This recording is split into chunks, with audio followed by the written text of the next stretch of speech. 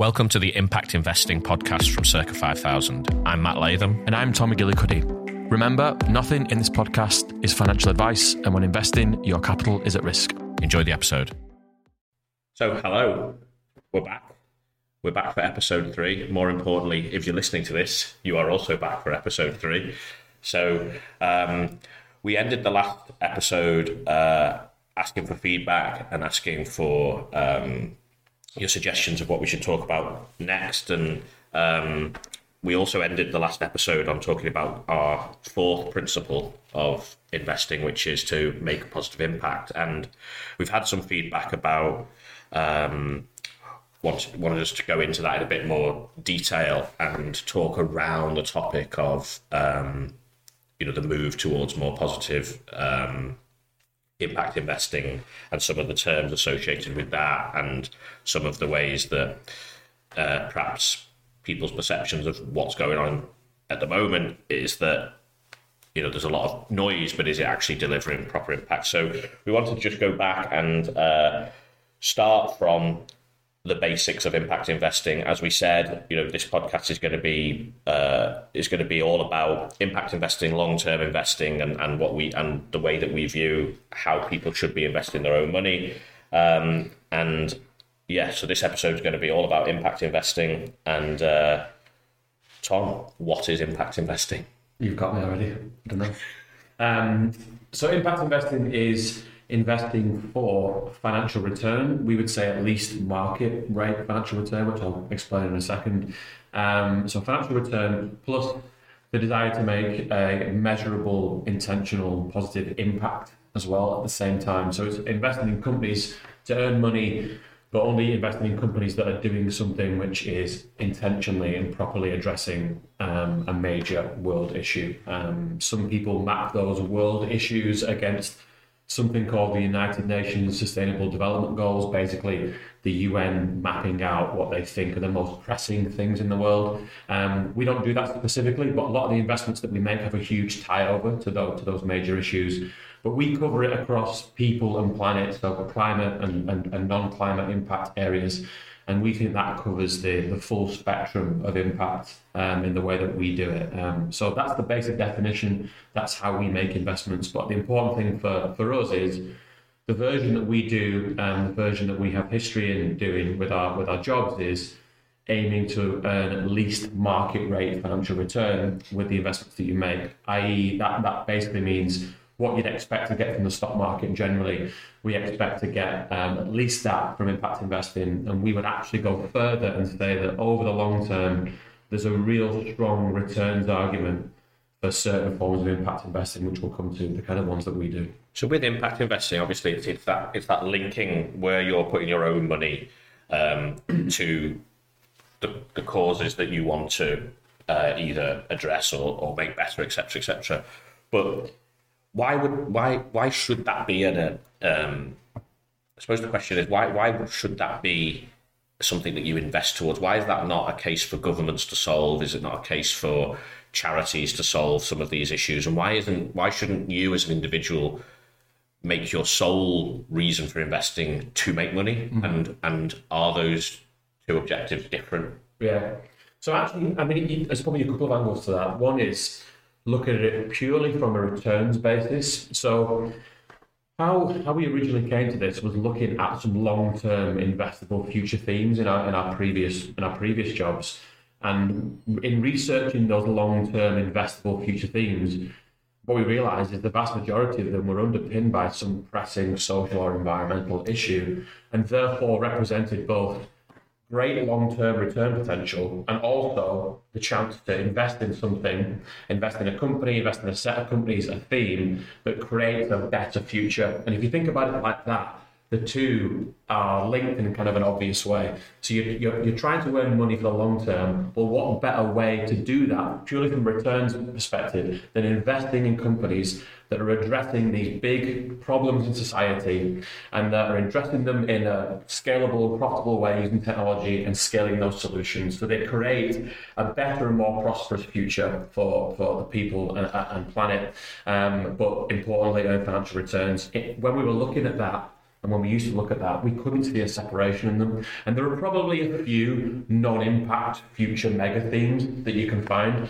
but the vast majority of them, the 10 or so we used to invest in and the ones that we invest in today, are overwhelmingly about positive impact, because there is no separation between the two if you think about returns over a super long time period. So that's one thing. The second thing I would say is, why else would this be a thing that you do with your money? Well, if you think of it from an impact perspective, the amount of money that needs to flow towards solving these problems can only be partially addressed by governments and charities. The vast majority of that money needs to come from the private sector. So there needs to be a profit motive and a return-seeking motive that goes towards solving these problems. And the vast majority of that cannot be expected to come from governments and charities because of the size of those institutions. So it needs to come from the private sector.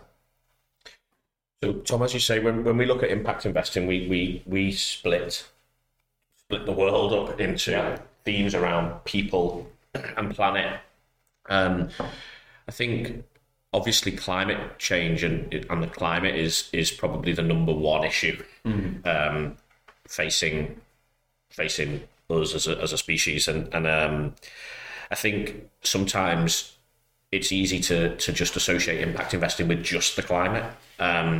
But it's much broader than that, isn't it, really? And as you said before, lots of different types of investors use different, what they call a framework, as in what are the themes that we're trying to address. But maybe it's worth us just digging into those a bit more and sort of expanding beyond climate.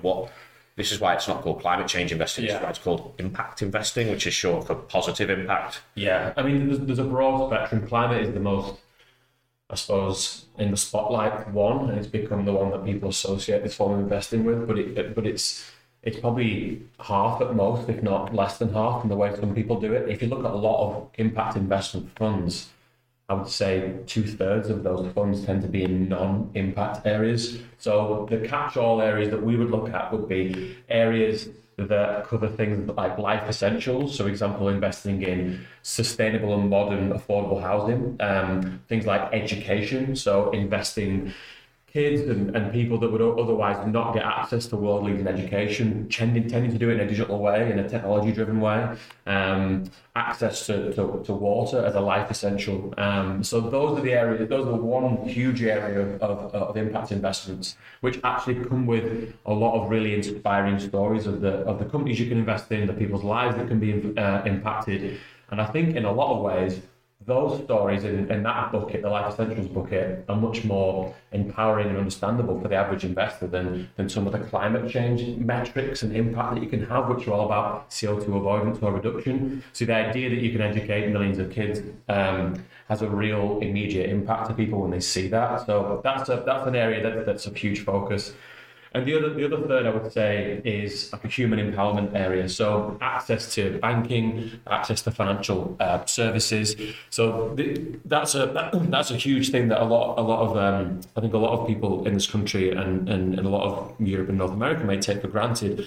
But access to services like bank accounts, access to the internet can have a massive transformative impact on communities that don't have those. And so that's another huge area. So if you look at how we are actually going to evolve our offering in the future, along the lines of planet and people, we're looking at, obviously there's a climate component of that, which is along the areas of climate innovation. So companies that are innovating in key areas of the climate.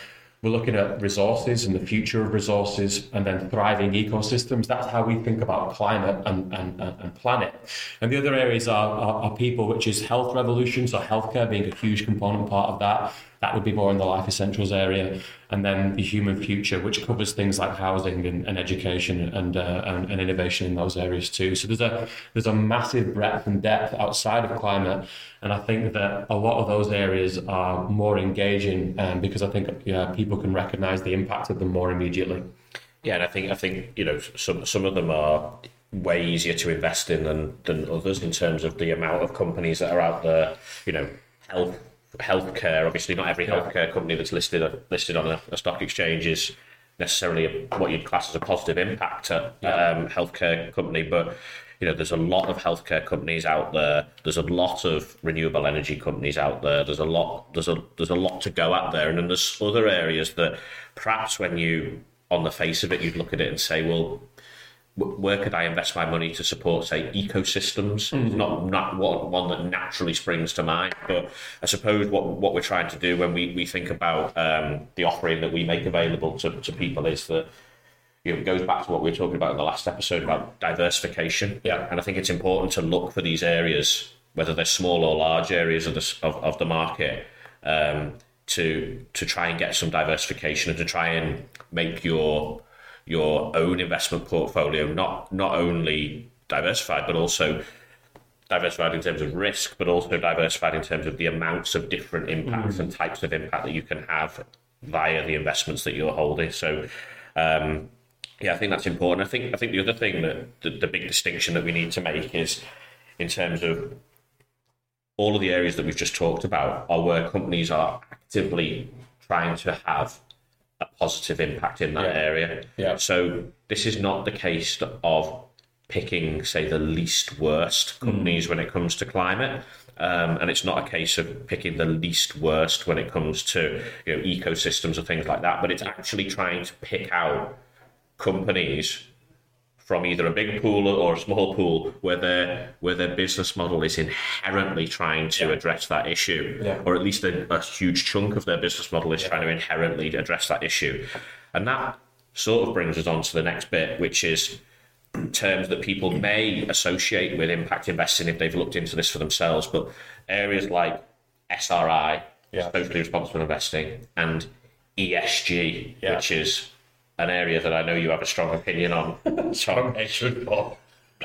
So, what's the difference between, in order to bring out that hatred, what's the difference between impact and ESG? And I think the important thing here is I've spoken to a lot of people who have selected, say, the ethical option or the ESG option or the SRI option when they've gone to an investment platform, and what they think they're getting is an impact portfolio. Yeah.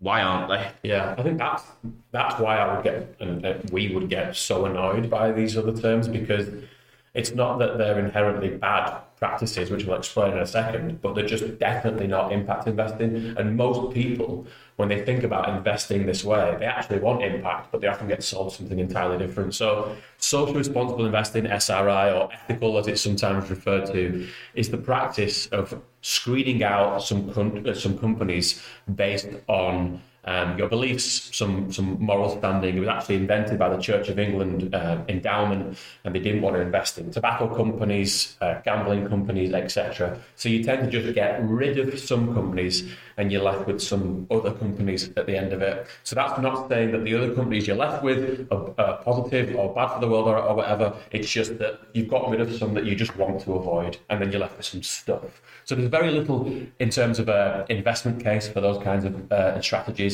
It's purely based on, I will not invest in these things, mainly for some kind of moral or belief system reasons, and that's how that's used, and it's been used since the 90s. ESG, or environmental, social and governance, importantly, is a risk framework that is used by the asset management industry. And what I mean by that is it's a way of investment managers assessing if a company is exposed to some environmental, social or governance risk through how they operate. So, for example, on governance, the G practice is as old as capital markets investing. You're always looking to invest in companies with good governance. One example is the separation of the roles of CEO and chairman is seen as good from a governance perspective. And so governance is just how run a company, how well run the company is, exactly. and how, whether this is whether there's potential conflicts of interest to arise, and how they sort out their remuneration and their audit and all of the sort of nuts and bolts of running a company, rather than anything to do with what the actual company does. Yeah, it's not about what the company sells. It's not about what the company was founded to do, what problem it was founded to solve. It's all about assessing whether or not that company is a good corporate citizen. Is it generally well run, and is it unnecessarily exposed to any of these three risks, environmental, social and governance, through anything that it does. Yeah. And so that's how those two are so distinct from impact investing, because the starting point is entirely different. Impact investing is, can we find some companies who are selling a product and service that directly addresses a world problem, a major issue that we're trying to get investment exposure to and that we're trying to solve? That is not what SRI, ethical, or ESG is. And that's why when you look at an impact investment fund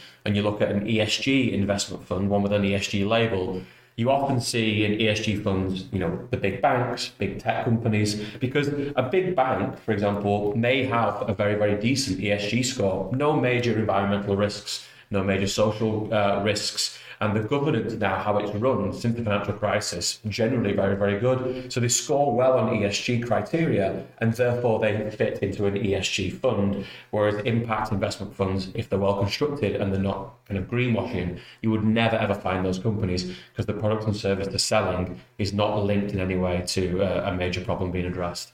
Yeah, so I think people may be surprised if they currently hold an ESG fund or portfolio, that if they actually look at the underlying companies, if you look at the top holdings of those, then it's not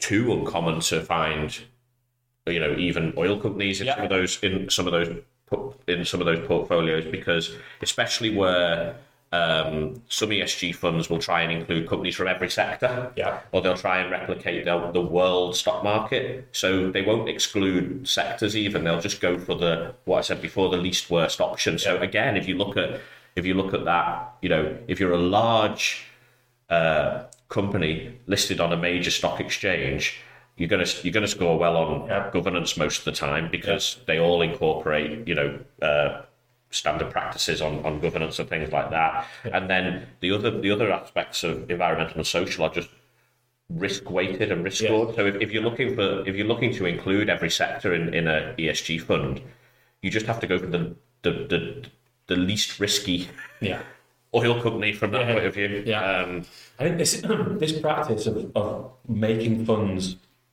like this and labeling them as ESG, or this is now sustainable, sometimes that word gets thrown in there when it's ESG, is very, very common in pension schemes, workplace pension funds. So everybody working in the UK at the moment has their existing workplace pension, and they probably have old workplace pensions too. And the ethical option that you may have ticked, or the ESG option, is likely still investing in a lot of companies that you don't want to invest in, because this is how those funds are built. This is the kind of framework for building those funds. So a lot of people see it as the box ticked, but at the end of the day, you're not really investing in anything that you otherwise wouldn't be. Maybe not the worst in those industries, but you're still investing in a lot of industries that you really don't want to.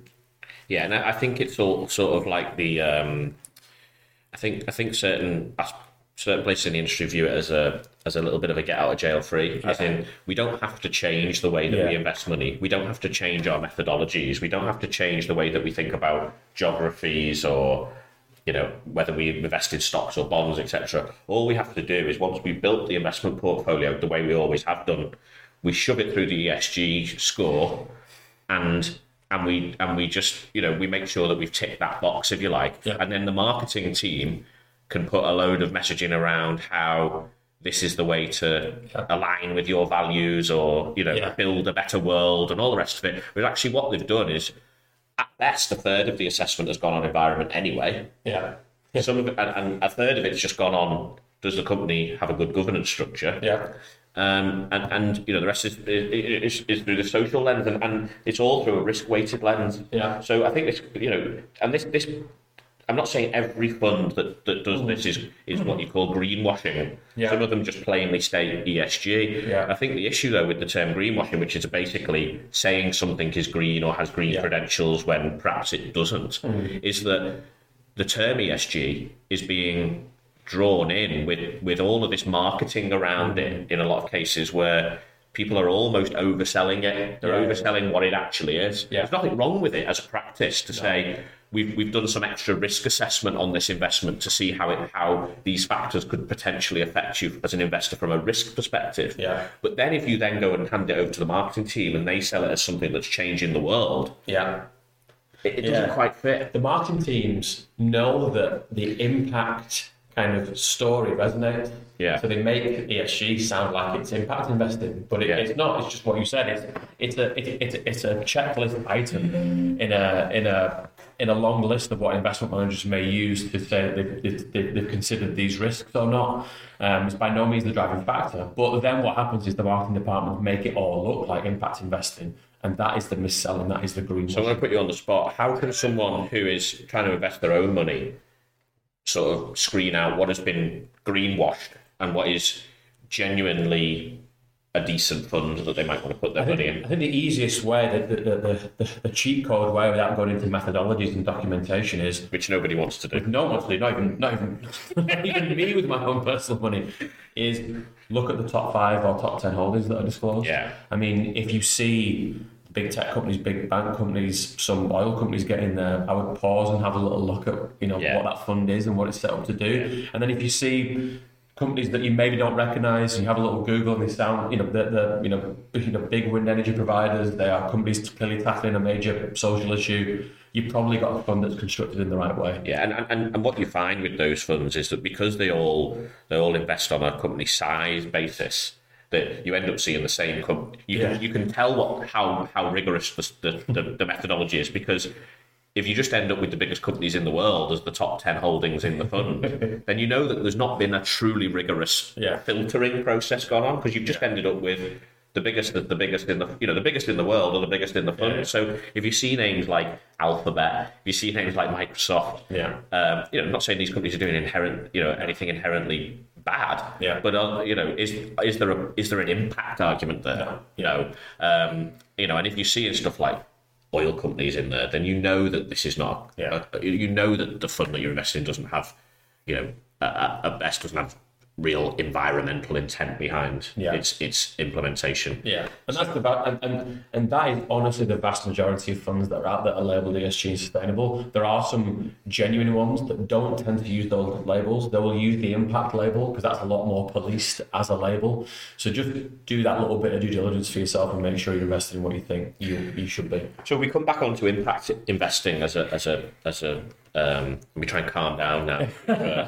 We've okay, really bad. You're looking now for companies. Then, if you want to be an impact investor, you've discounted ESG, you've discounted SRI, and you've just made the choice that you want to put your money into only the investments that are actively working towards having a positive impact in the world through their business model. Then there's different ways that you can impact invest, and I suppose as an individual you have to try and think about how you can achieve everything you want to achieve from an impact perspective, but also go back to the primary reason why the vast majority of people invest their money, which is to make a financial return, is to make money for themselves and to grow their own pot, often into retirement and that type of thing. But there's some things that you probably want to think about. It's not just right now go out and buy every impact investment that you can possibly lay your hands on. You also have to think about some of the investment considerations and it's sometimes referred to as like a spectrum of impact when you're thinking about this type of thing. Yeah, so I mean, we do one specific form of impact investing on that spectrum, which we'll try to explain, which is we invest in companies listed on the stock market that are intentionally set up to have a positive impact. So we're investing in tends to be later stage, large businesses, and because they're on the stock market, they're very liquid, i.e. you can buy and sell those investments whenever you want. And that form of investing, stock market-based investing, is where the vast majority of people, whether they have it personally or within their pension funds, kind of have to have their money because of that liquidity reason. You can't have everything that you're investing in locked away in a private small business, because that carries with it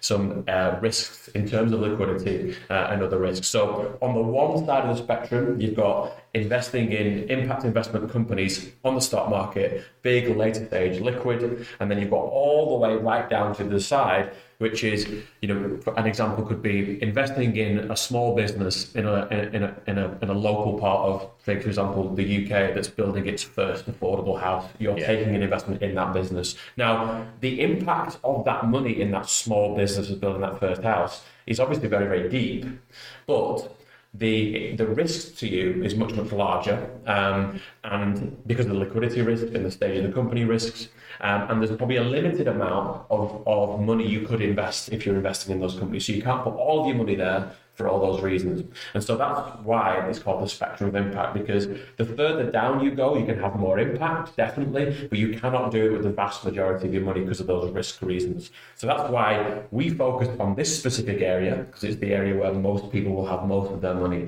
And it's also the most sensible area to invest in, especially if you're an everyday retail investor, especially if you're relatively new to investing too. So that's kind of the spectrum as we see it, going down to the riskier, smaller end on the other side.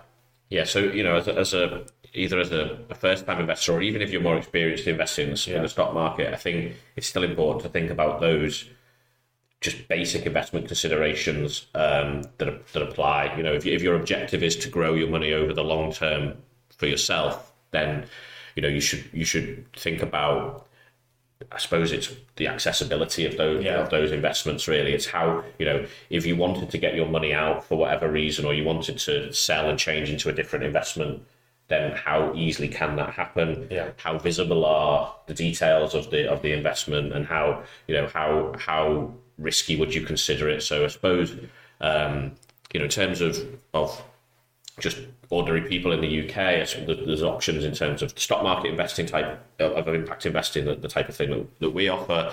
And then I suppose if you refer to some of the smaller things that you were talking about, it's things like crowdfunding platforms, it's things like micro loans and those type of things. I'm not discounting those as investments at all, but I suppose it's, if you're thinking about where the bulk of your investment portfolio goes as an individual, it would have to be towards what you said was the sort of higher end of the spectrum. It's the more liquid, it's the bigger companies, it's the more long term. That's where you should be putting your money for the long term, really. And then if you have particular causes or smaller companies that you want to back from a sort of personal point of view, it's important not to probably put too much of your eggs in those baskets, so to speak. And I think that's how we've kind of approached it with our own personal money. The vast majority of our money is in the listed larger section of impact investing, and we've done a few things that we think are interesting, but we don't really view them as the main drivers of our own personal wealth in the future. That comes from the bigger end of the impact investment spectrum where we operate. So probably a good place to wrap up and just summarize that we are looking there at impact investing, so investments that make a positive return through their business model. It's inherent in what they do, which is distinct from ESG, SRI, and where those funds sell themselves as doing more than just de-risking certain aspects. That's what we call greenwashing.